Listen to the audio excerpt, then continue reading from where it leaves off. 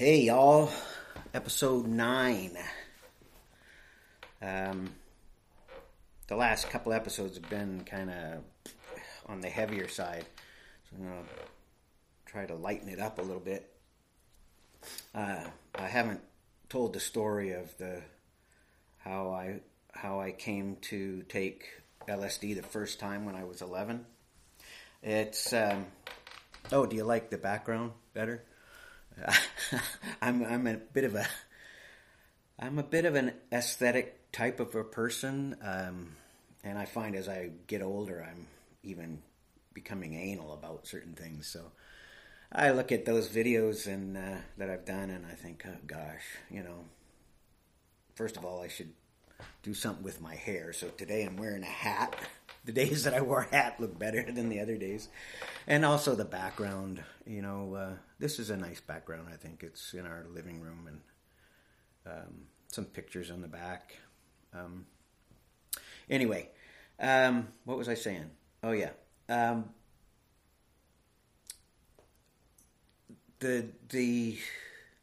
It's kind of a long story because there's a lot involved in it.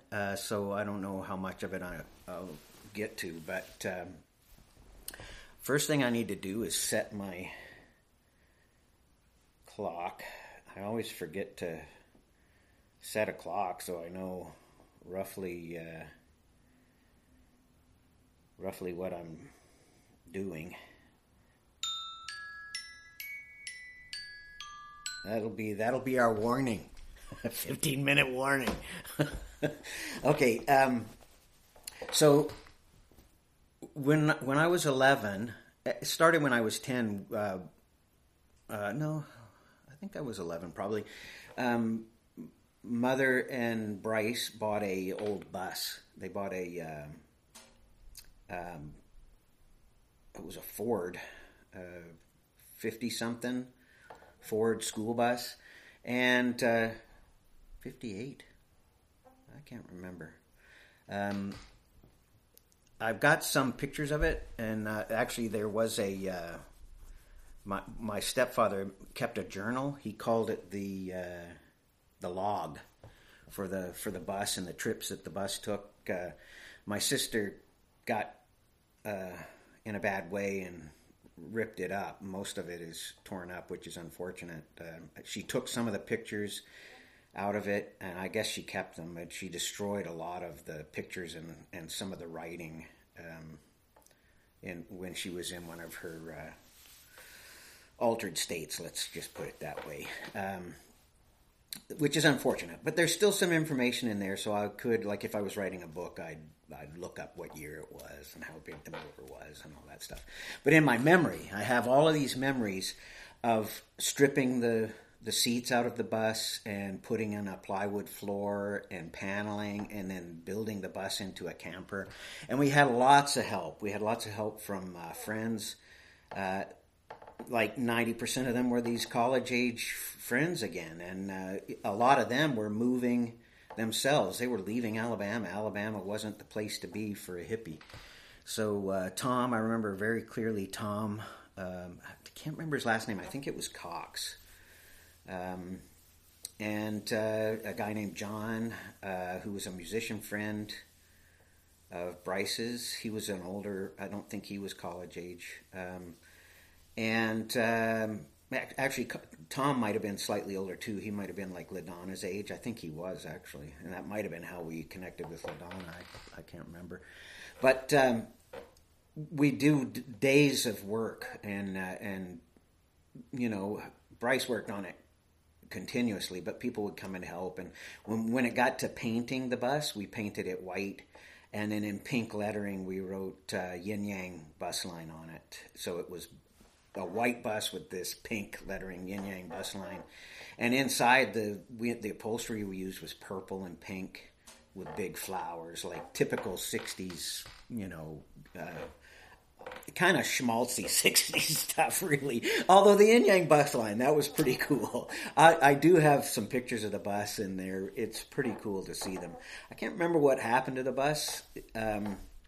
I know it was there before I moved into the cabin by myself, but regardless. So the first journey we took with the bus when it was finished, there's other stories about the bus. And again, if writing a book, and that is my intention to eventually compose a book, although it might just be an audiobook, that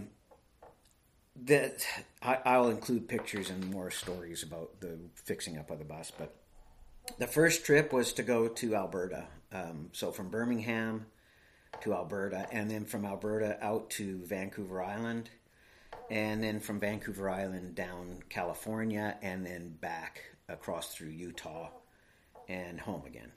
So in the journey was, again, I didn't know it at the time, but I found out later as a child in that when we got back from the trip that my mom and Bryce were planning to move to Canada.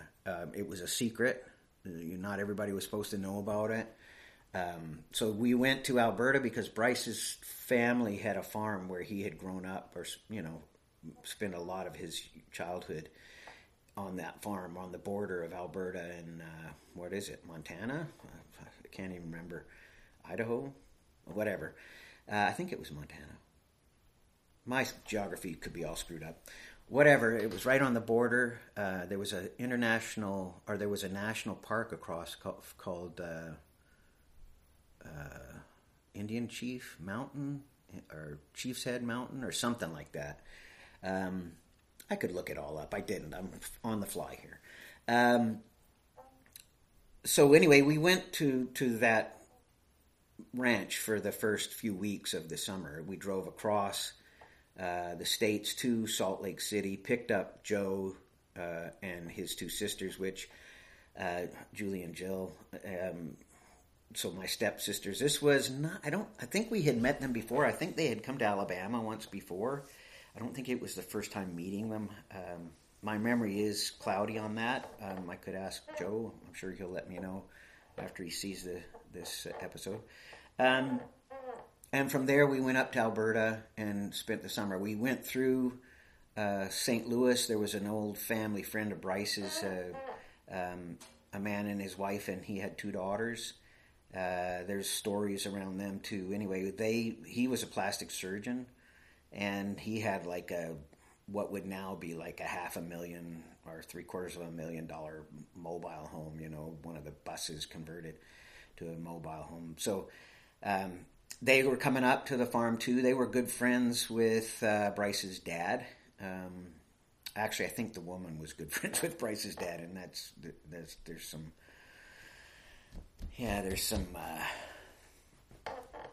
interesting stuff there too. Anyway, let that one go. So we got up to Alberta. We spent the summer there. Fantastic memories, great memories. Getting to know Joe, Julie, and Jill, and spending time on the ranch, and other members of Bryce's family were there. His dad, I think his mom was there too. I can't remember. They were selling the ranch, and my understanding is that with the proceeds from the sale of the ranch, Paul, my step-grandfather, and Joy, my step-grandmother, I never called them step, I just considered them grandparents. They were going to split up. Not divorce, just split up. Joy wanted to live in the city, and Paul wanted to live in the country or urban areas. So they took the sale of the ranch, the proceeds, and split it. That's my understanding. Maybe wrong. I'd have to confirm that if I was, again, writing a book. So it was kind of the last hurrah for the ranch. So it seems like during that time, virtually all of Bryce's siblings were there. That's my memory. Sometimes those memories get foggy, cloudy. Great time. And lots of stories just in that few weeks on the ranch. From the ranch, we went to Vancouver Island, where Paul had already purchased some land, and Joy had already purchased a house. So I guess the ranch had already sold when we were there. It was just before possession exchange, I guess. I don't know. I was pretty young to have that kind of knowledge. But we went to Qualicum first, where Paul had bought some land. We visited with him, had a good time. In Qualicum, got to look around and see what it was about. Pretty small place at the time. I don't think there was more than maybe 1,200 people in Qualicum at that time. 1969, maybe 2,000, but I kind of doubt it. Everybody knew everybody. So when we came to town, it was big news, I'm sure, with our big pink bus. And we actually picked up in Alberta, we picked up a horse's skull and a set of moose antlers, and they were mounted over top of the window, the windows. So up on the top, it was like this creature, this moose horns, and it was pretty bizarre. Look, I'm sure people were freaking out as we drove through town. Look at that. Whatever. That was then. So then we, from Qualicum, we went down to Victoria and spent a little bit of time with Joy down at her house. And she lived, I think it's called Oak Bay. I kind of know Victoria pretty well. I think it's part of Oak Bay, and there's a graveyard down there right on the water. The graveyard has an ocean view. It's a fantastic. And she lived like maybe not even a full block away from that graveyard. So we spent time in the graveyard and down on the beach. There's a seawall there, and went down on the beach and the seawall, and there was signs up about pollution in the water, don't swim in the water, because at that time, and actually right up until just recently, Victoria just dumped all of their raw sewage right into the ocean, and it just washed back up on the beach. Kind of disgusting, but that was what they did. And that's what everybody did at one time. So anyway, after the Victoria trip, we went down to California. Like, there's stuff to talk about Victoria too. Nothing really dramatic happened.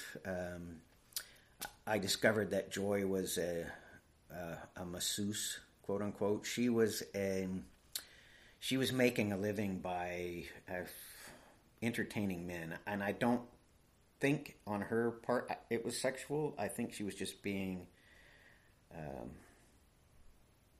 company for lonely men, and it certainly doesn't fit my as I got to know her. Like, it doesn't fit her persona that I got to know.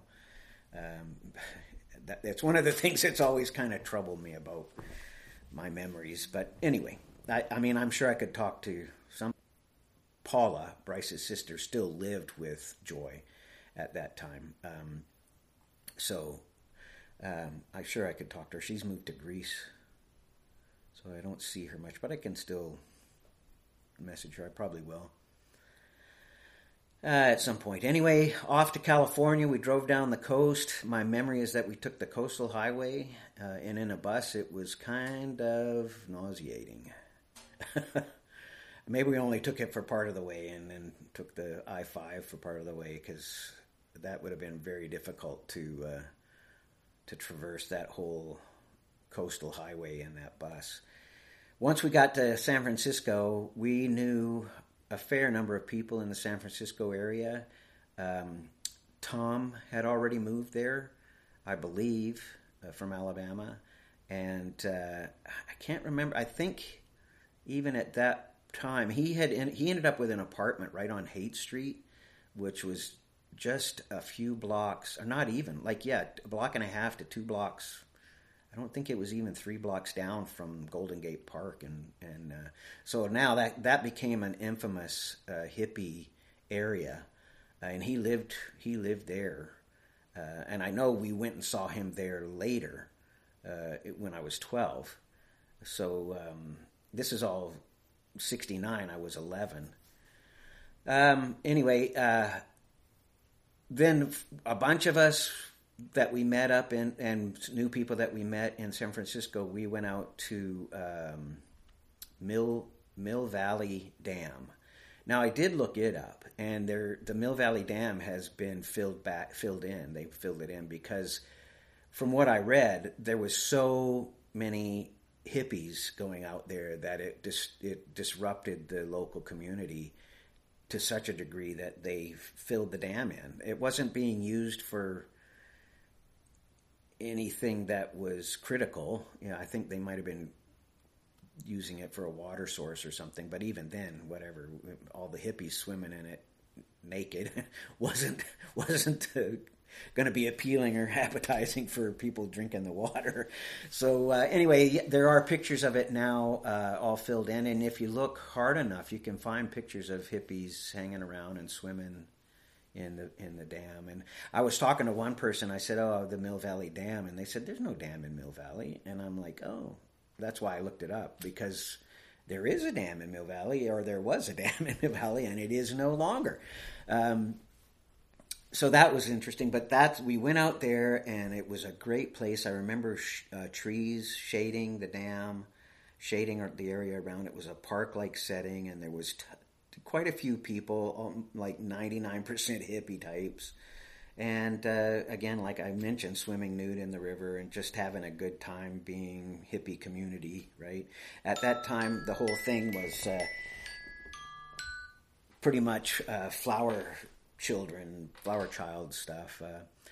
So as we were there, it's going to be a long one again. As we were there, I might edit something out. A bunch of the people, like, I assume it was planned. We went there. They were planning on taking LSD. My memory is it was earlier in the day, like 10 o'clock, maybe 11 o'clock before lunch. And they were going to take acid and have a trip out there. And Joe and I remember me specifically pleading with my mother to allow Joe and I to partake of the LSD. And she was reluctant, but, to her credit, I don't know, to adhere to her worldview about letting kids do whatever they want, she acquiesced, and Joe and I split half a tab of Orange Sunshine again. This was the first time, this is phenomenal acid. Like, you can't trust. That was pretty much the only acid you could trust, for sure. Like other stuff, you would have questions about. But if it came from that source, the Orange Sunshine Barrel, then you were guaranteed a good trip. I don't remember a lot. I think I mentioned it before. I don't remember a lot of the specifics of that trip, but the overall feeling or memory was one of calmness, peace. It's like I feel like something changed in me from that time, and I'm sure it did. I guarantee it did. And where you go from there, I don't know. Like, in one of the other podcasts I did, I sang a song, and there's a line at the end of the song where it says everybody's living in their own head and walking in their own shoes, and that's most of us understand that, but if you think about it, like, spend a few seconds and just think about all the conversations that happen in your own head, and then the decisions that you make, walking in your own shoes, and then the consequences of those decisions, sleeping in your own bed. We all have that. So I feel like at that time there was protection on me, and I suspect on Joe too. And then from there, how we internalize and live out that experience are those three things of talking in your own head. And another thing is like, I talk a lot about God. I mean, the whole thing to me is about God. It's about Jesus. I mean, and the Bible, we make a mistake. I mentioned this before too. I run out of time. I don't get to say everything, but we read the Bible, it's chopped up, segmented, and we extract scripture, and we formulate what we want it to mean. And I think there's a mistake. I know there's a mistake in that. It is different books written by different authors, but it's one story. And the story, believe me, if you really look at it, the story is all about Jesus. It's all about the story of Christ coming to Israel 2,000 years ago and his life there. Now, I'm not talking about a religion. I'm not saying religion's bad. Religion can be bad or good. I'm just not talking about a religion. I'm talking about a relationship. And in a relationship, there's needs to be dialogue. And one of the things we do is we pray. We pray when we're in trouble, and we pray to God for certain things, or God do this. Or we try to make deals with God, and that's fine. I mean, even that's okay. But we don't listen. We don't spend a few seconds, a few minutes to listen, because there's something for us to hear. And another time I mentioned in one of the other podcasts, like, do I think I'm bigger than God, that I can tell him he's right or wrong? I mean, who made who? He made me. I didn't make him. Can the pottery tell the potter what to do with it? No. So we're getting into some deeper theological and philosophical questions here. There is one thing I was thinking about, and that is, there's a fellow who was a Christian philosopher, Francis Schaeffer. He was raised in a non-Christian home. He had no understanding of the Bible at all. And he read the Bible, like he went on to, I think,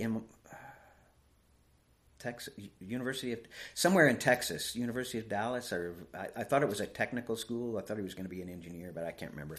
And he decided to read the Bible, and he just picked it up and he read it.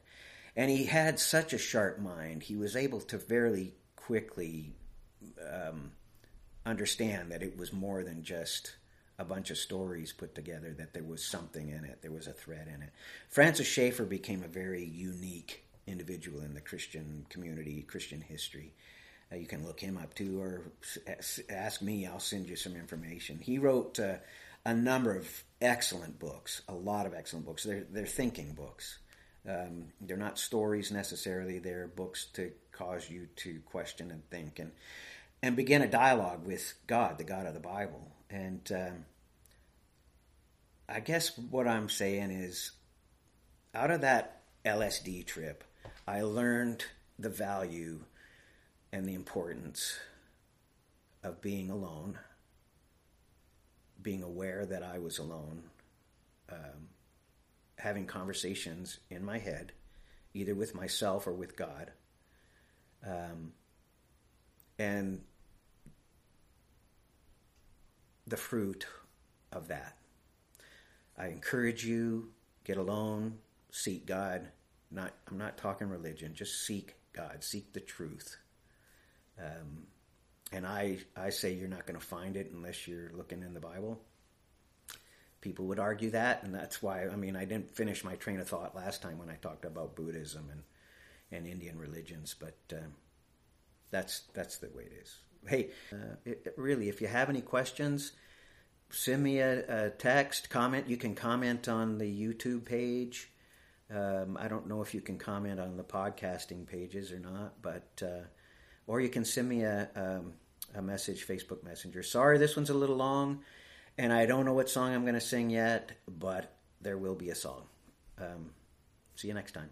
So this is a tune or a song I wrote after drinking a bit back in, I can't even remember exactly, sometime in the 2000s, maybe 2010 era. And it has a similarity to Whiter Shade of Pale, but it's not Whiter Shade of Pale. And also, just for the record, Whiter Shade of Pale was inspired by Bach.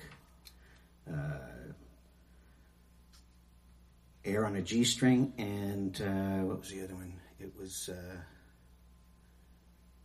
Sleep or Awake, but it wasn't Bach. So we have some similarities, but it's not the same.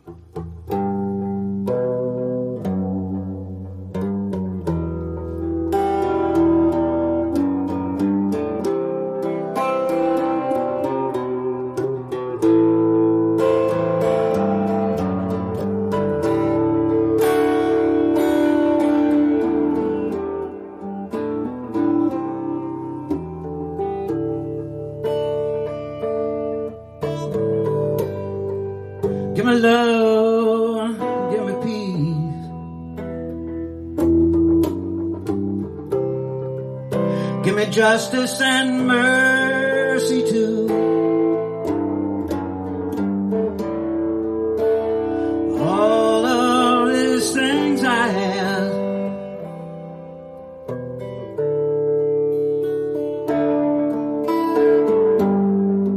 I come to understand that it's more than a law.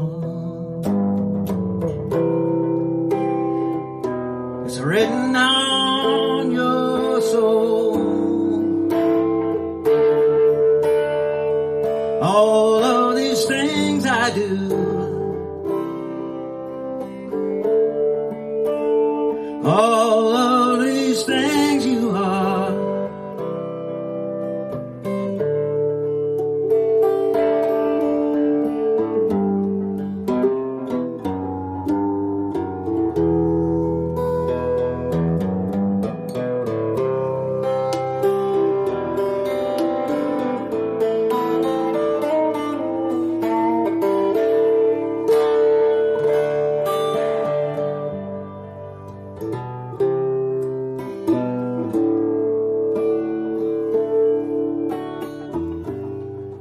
give me long suffering,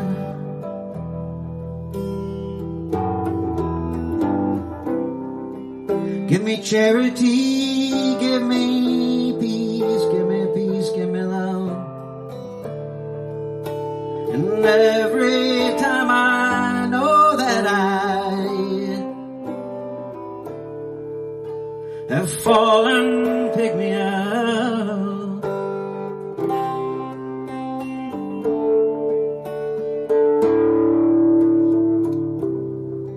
It's not that there is anything outside of you. It's not that there is anything that is new.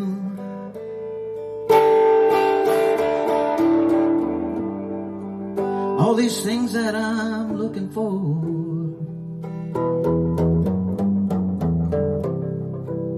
they're written in the sky.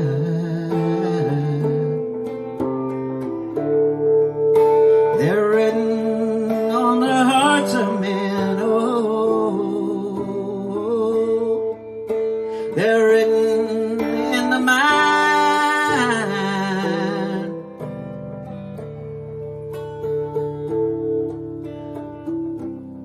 Help me to see, help me to understand, help me to feel everything I need to feel. Help me to see, help me to understand, help me to feel.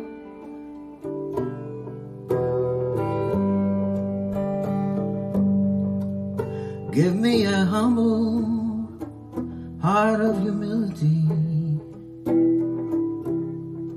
It's not something that comes naturally to my soul, but I must understand that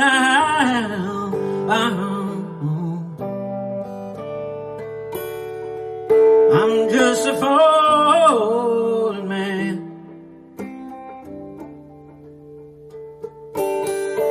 Give me love, give me peace, give me joy. Give me patience and humility. Oh,